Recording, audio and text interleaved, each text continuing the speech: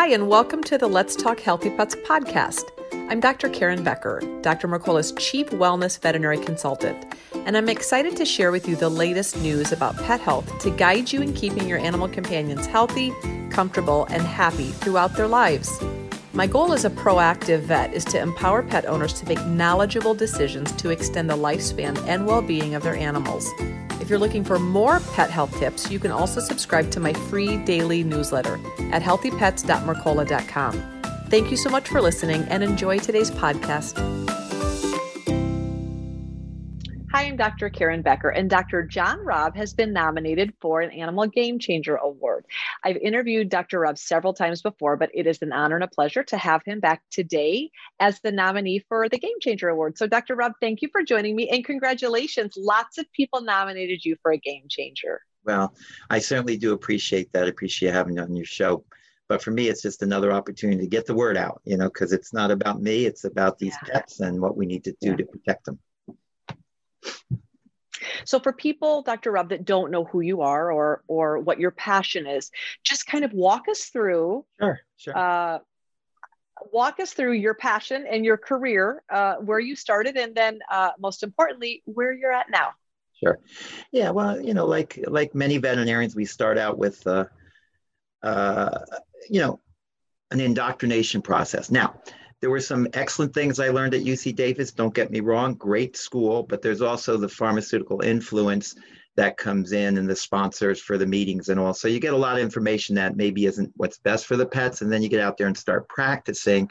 Certainly with the vaccine, and I quickly saw big issues in terms of over-vaccination, especially the little pets getting sick, giving full CCs, which is what we're supposed to follow, manufacturer's recommendations. So, and I just saw the whole industry changing, where it became more, used to be the journals were about medicine, then they became more about money and how to do more dentals and how to do more of this, dental month and this and that. It just coupons and just the whole thing was just prostituted, in my opinion, and morals began to sink, as has happened in our culture in general.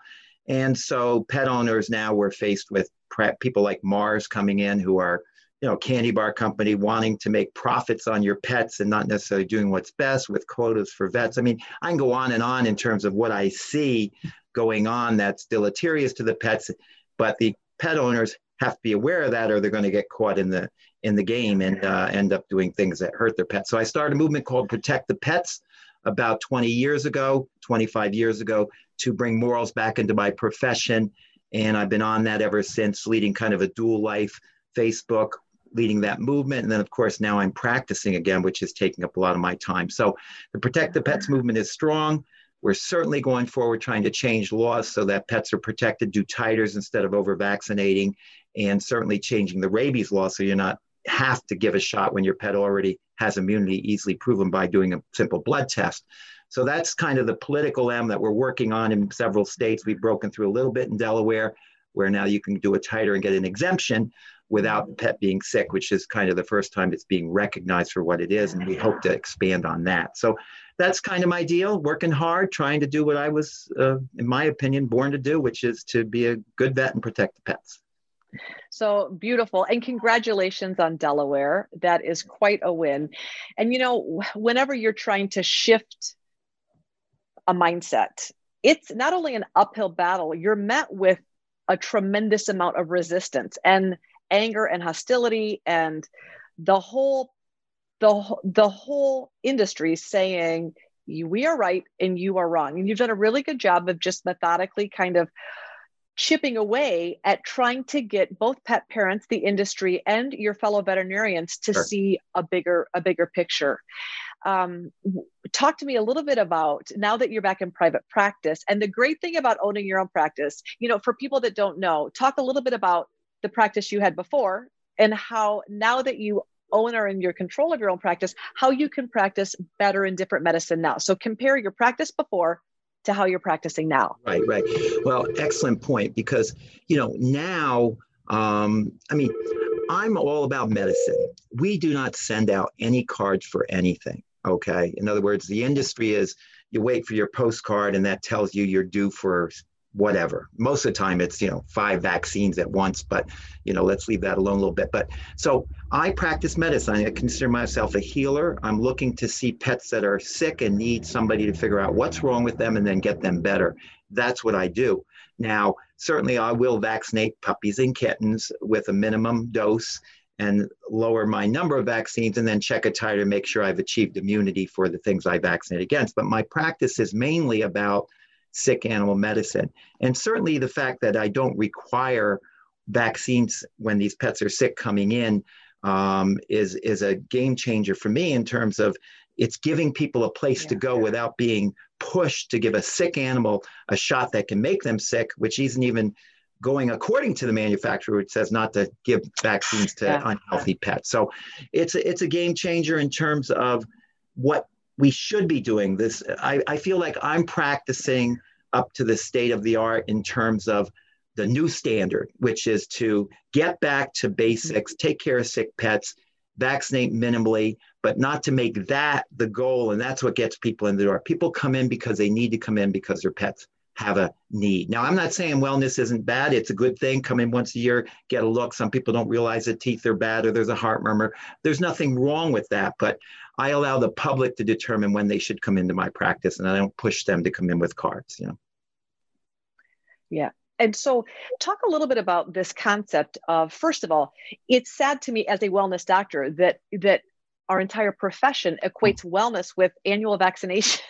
Well, that's because I exactly. So wellness really has nothing, to do. Establishing protective immunity against infectious disease is fine, but wellness is not coming in for vaccines. Wellness is intentionally creating health through great lifestyle choices that really has nothing to do with annual vaccines. And yet a lot of people assume that that's all in one, but you have made it your hospital policy, as I did with my hospital, that vaccines are not a factor of why you're coming to visit. Because I'm not just the same thing. I would vaccinate a puppy if I needed to, but the fact is, you're not coming to me for vaccines. You're coming to me because you have a major medical issue.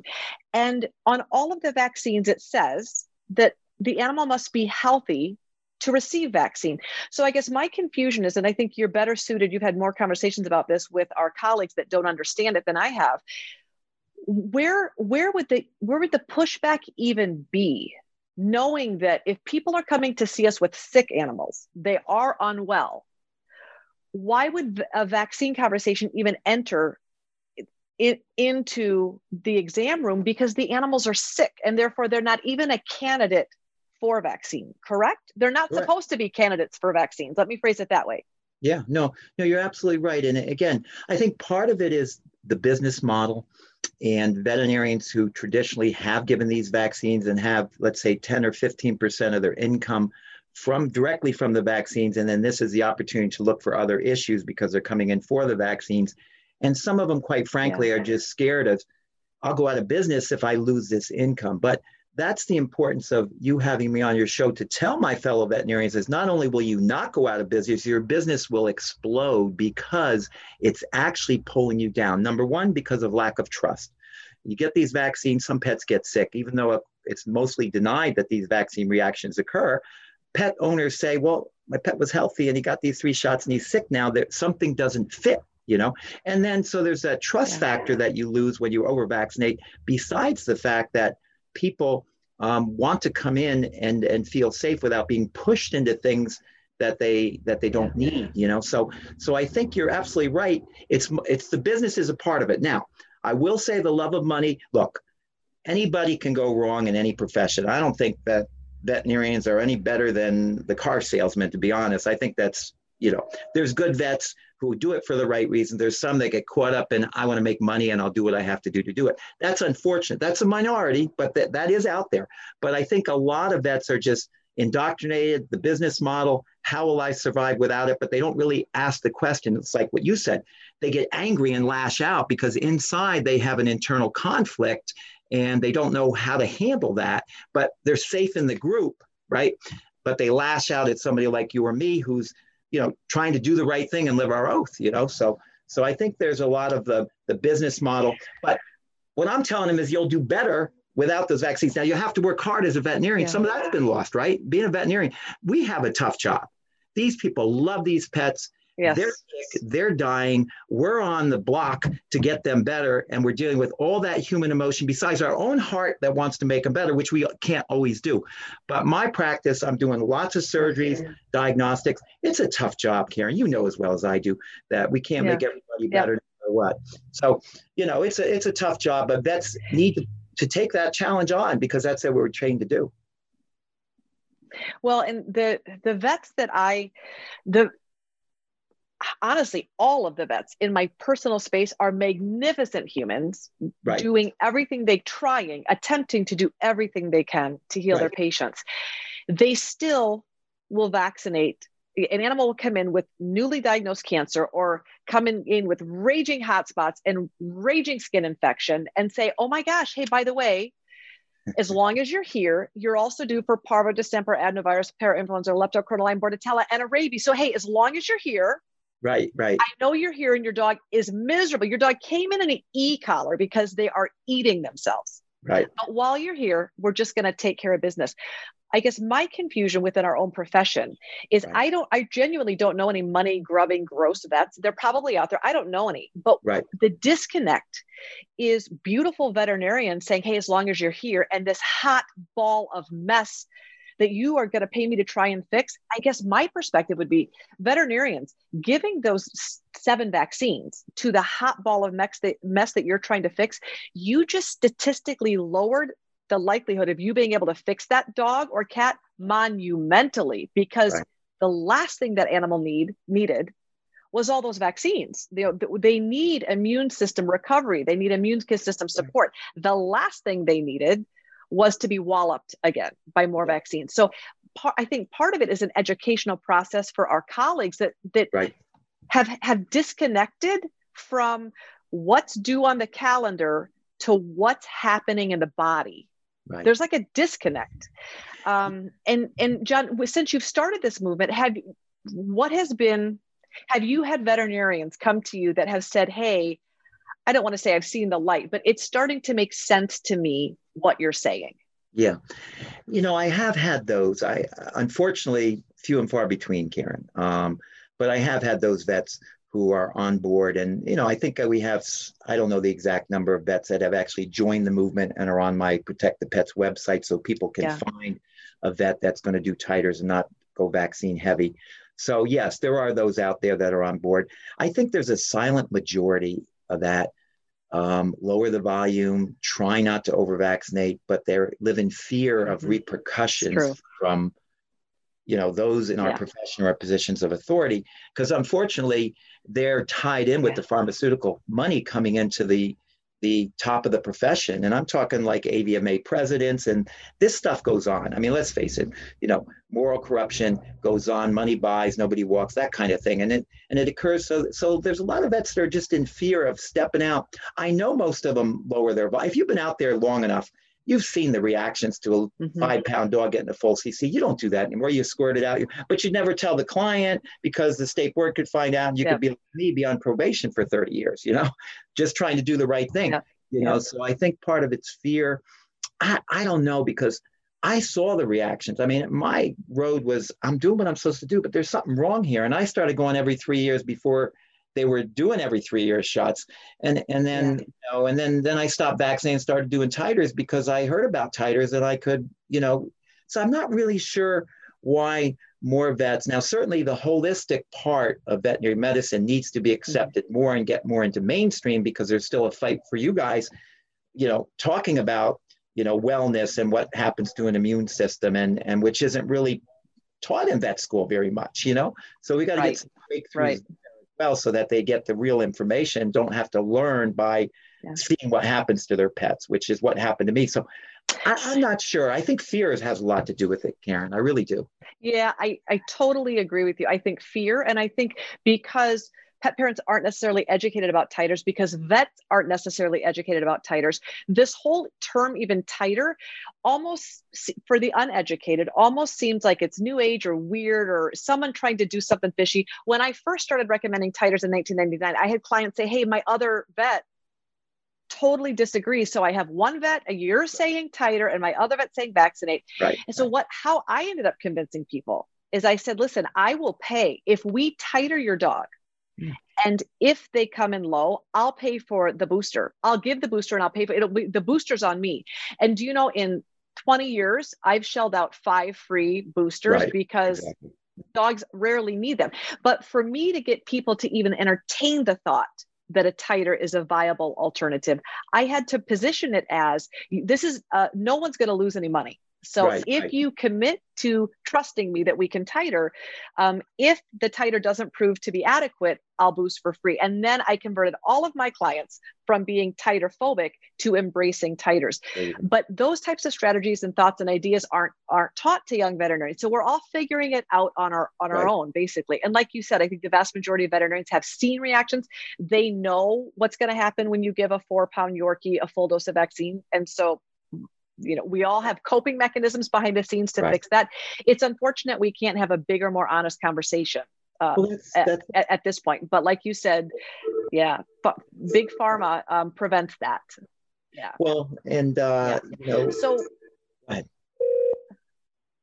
so now that you have your own veterinarian, your own veterinary practice that is solely yours, and you're not under corporate medicine, and you get to make your own decisions, what do you love most about this new chapter in your life that gets you up every morning quite inspired?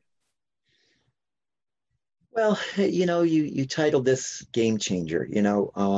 Part of the Protect the Pets movement certainly is to educate clients, as you've talked about. You did with your giving a free vaccine if the titers didn't prove efficacious. You were educating them as well as protecting the pet, and that's the Protect the Pets movement. But by living it in the hospital, I'm also, bringing a factor where I can, prove that it's true by what I'm doing. And one of the things I'm doing is so much titer testing. In fact, we do probably 8 to 10 titer tests a day, not just at my hospital, but across the country. So I've generated so much data in terms of titers, the age of the dogs vaccinated for rabies. For instance, vaccinating dogs at 12 weeks, which is okay to do in many states. A lot of those dogs will not get a titer because they're vaccinated too young. They have passive immunity. I know that because I'm seeing pets that have been vaccinated at that age and they're 6 months and I do a titer, it's negative, versus if I give the vaccine at 6 months, I get a good titer. So I'm generating data that helps to fuel the movement by making it more real and scientific. That's one of the reasons they put me on probation, because when I was lowering my volume and doing titers, I could give a 30-pound dog a half cc, and it had titers for 5 years, and the titers were, equivalent to a 100-pound dog getting a full cc. That was data. So you see, when vets call me and they say, no, you can't lower the volume, you won't get immunity, I can say, have you ever done it and checked the titer? And they say, no. I said, well, then you need to just be quiet and listen, because I'm going to give you data. You just are indoctrinated and told your vaccinated immune system, so you have to give the full dose or it won't work. But now listen to the truth, you see. So by being in practice and practicing the truth and living up to the true standard, I'm generating data, which is fueling the movement even more. So that's a big part of it. So great. It's beautiful, John. It's really good. That's excellent. Like Mars. That's whenever you're trying to affect change, whenever you are trying to re-educate, it is an uphill battle, but it's wonderful. And it's fantastic, really. Your hospital has become basically a research center, in that you can generate that information that is going to go on to be able to help substantiate and support your movement, which is beautiful. So John, if you could tell the world one thing that you want the world to know, what would it be? Well, I'll get a little spiritual here, because, the only reason I'm still standing is because of my faith. I know that, I was given a gift from God to do what I do. And I've gone with my faith, meaning God is greater than people. So if they're wrong and he's telling me to go for it, I'm going to do it. And whatever comes my way, like you say, with persecution, I'll deal with. I'm going to go through my fears. And I have a great life because of that. It's been a tough life, but I would encourage people to have faith, to live their faith, because even faith right now is a little bit twisted. So many churches out there, but so few people really our country used to be Leave It to Beaver on TV, and the parents slept in a separate room, and kids were taught at home, but they were taught. Now there's so much garbage out there that our kids are being raised with information that's wrong. Morals are lacking. So I'll leave you with that. Get back to basics, live a moral life, stand up for what's right, walk without fear, and then we'll change the world that way. The effect we can see in veterinary medicine by what we're having to deal with, but there's an effect in society in general. So I'll leave it with live by faith. How's that, Karen? That's beautiful. And I couldn't agree more. Dr. Rabb, if people wanted to learn more about what you do, where would they go to find more information? Yeah, there's a website called protectthepets.com, and it's loaded with information about the over-vaccination issue. You can get a titer there for a very reasonable amount of money. That is on there as well. Veterinarians you can find, write your legislators to affect change we talked about. So protectthepets.com. Check it out and protect the pets. Beautiful. Thank you, Dr. Rabb, and congratulations. It's always a pleasure, Karen. God bless you. You take care.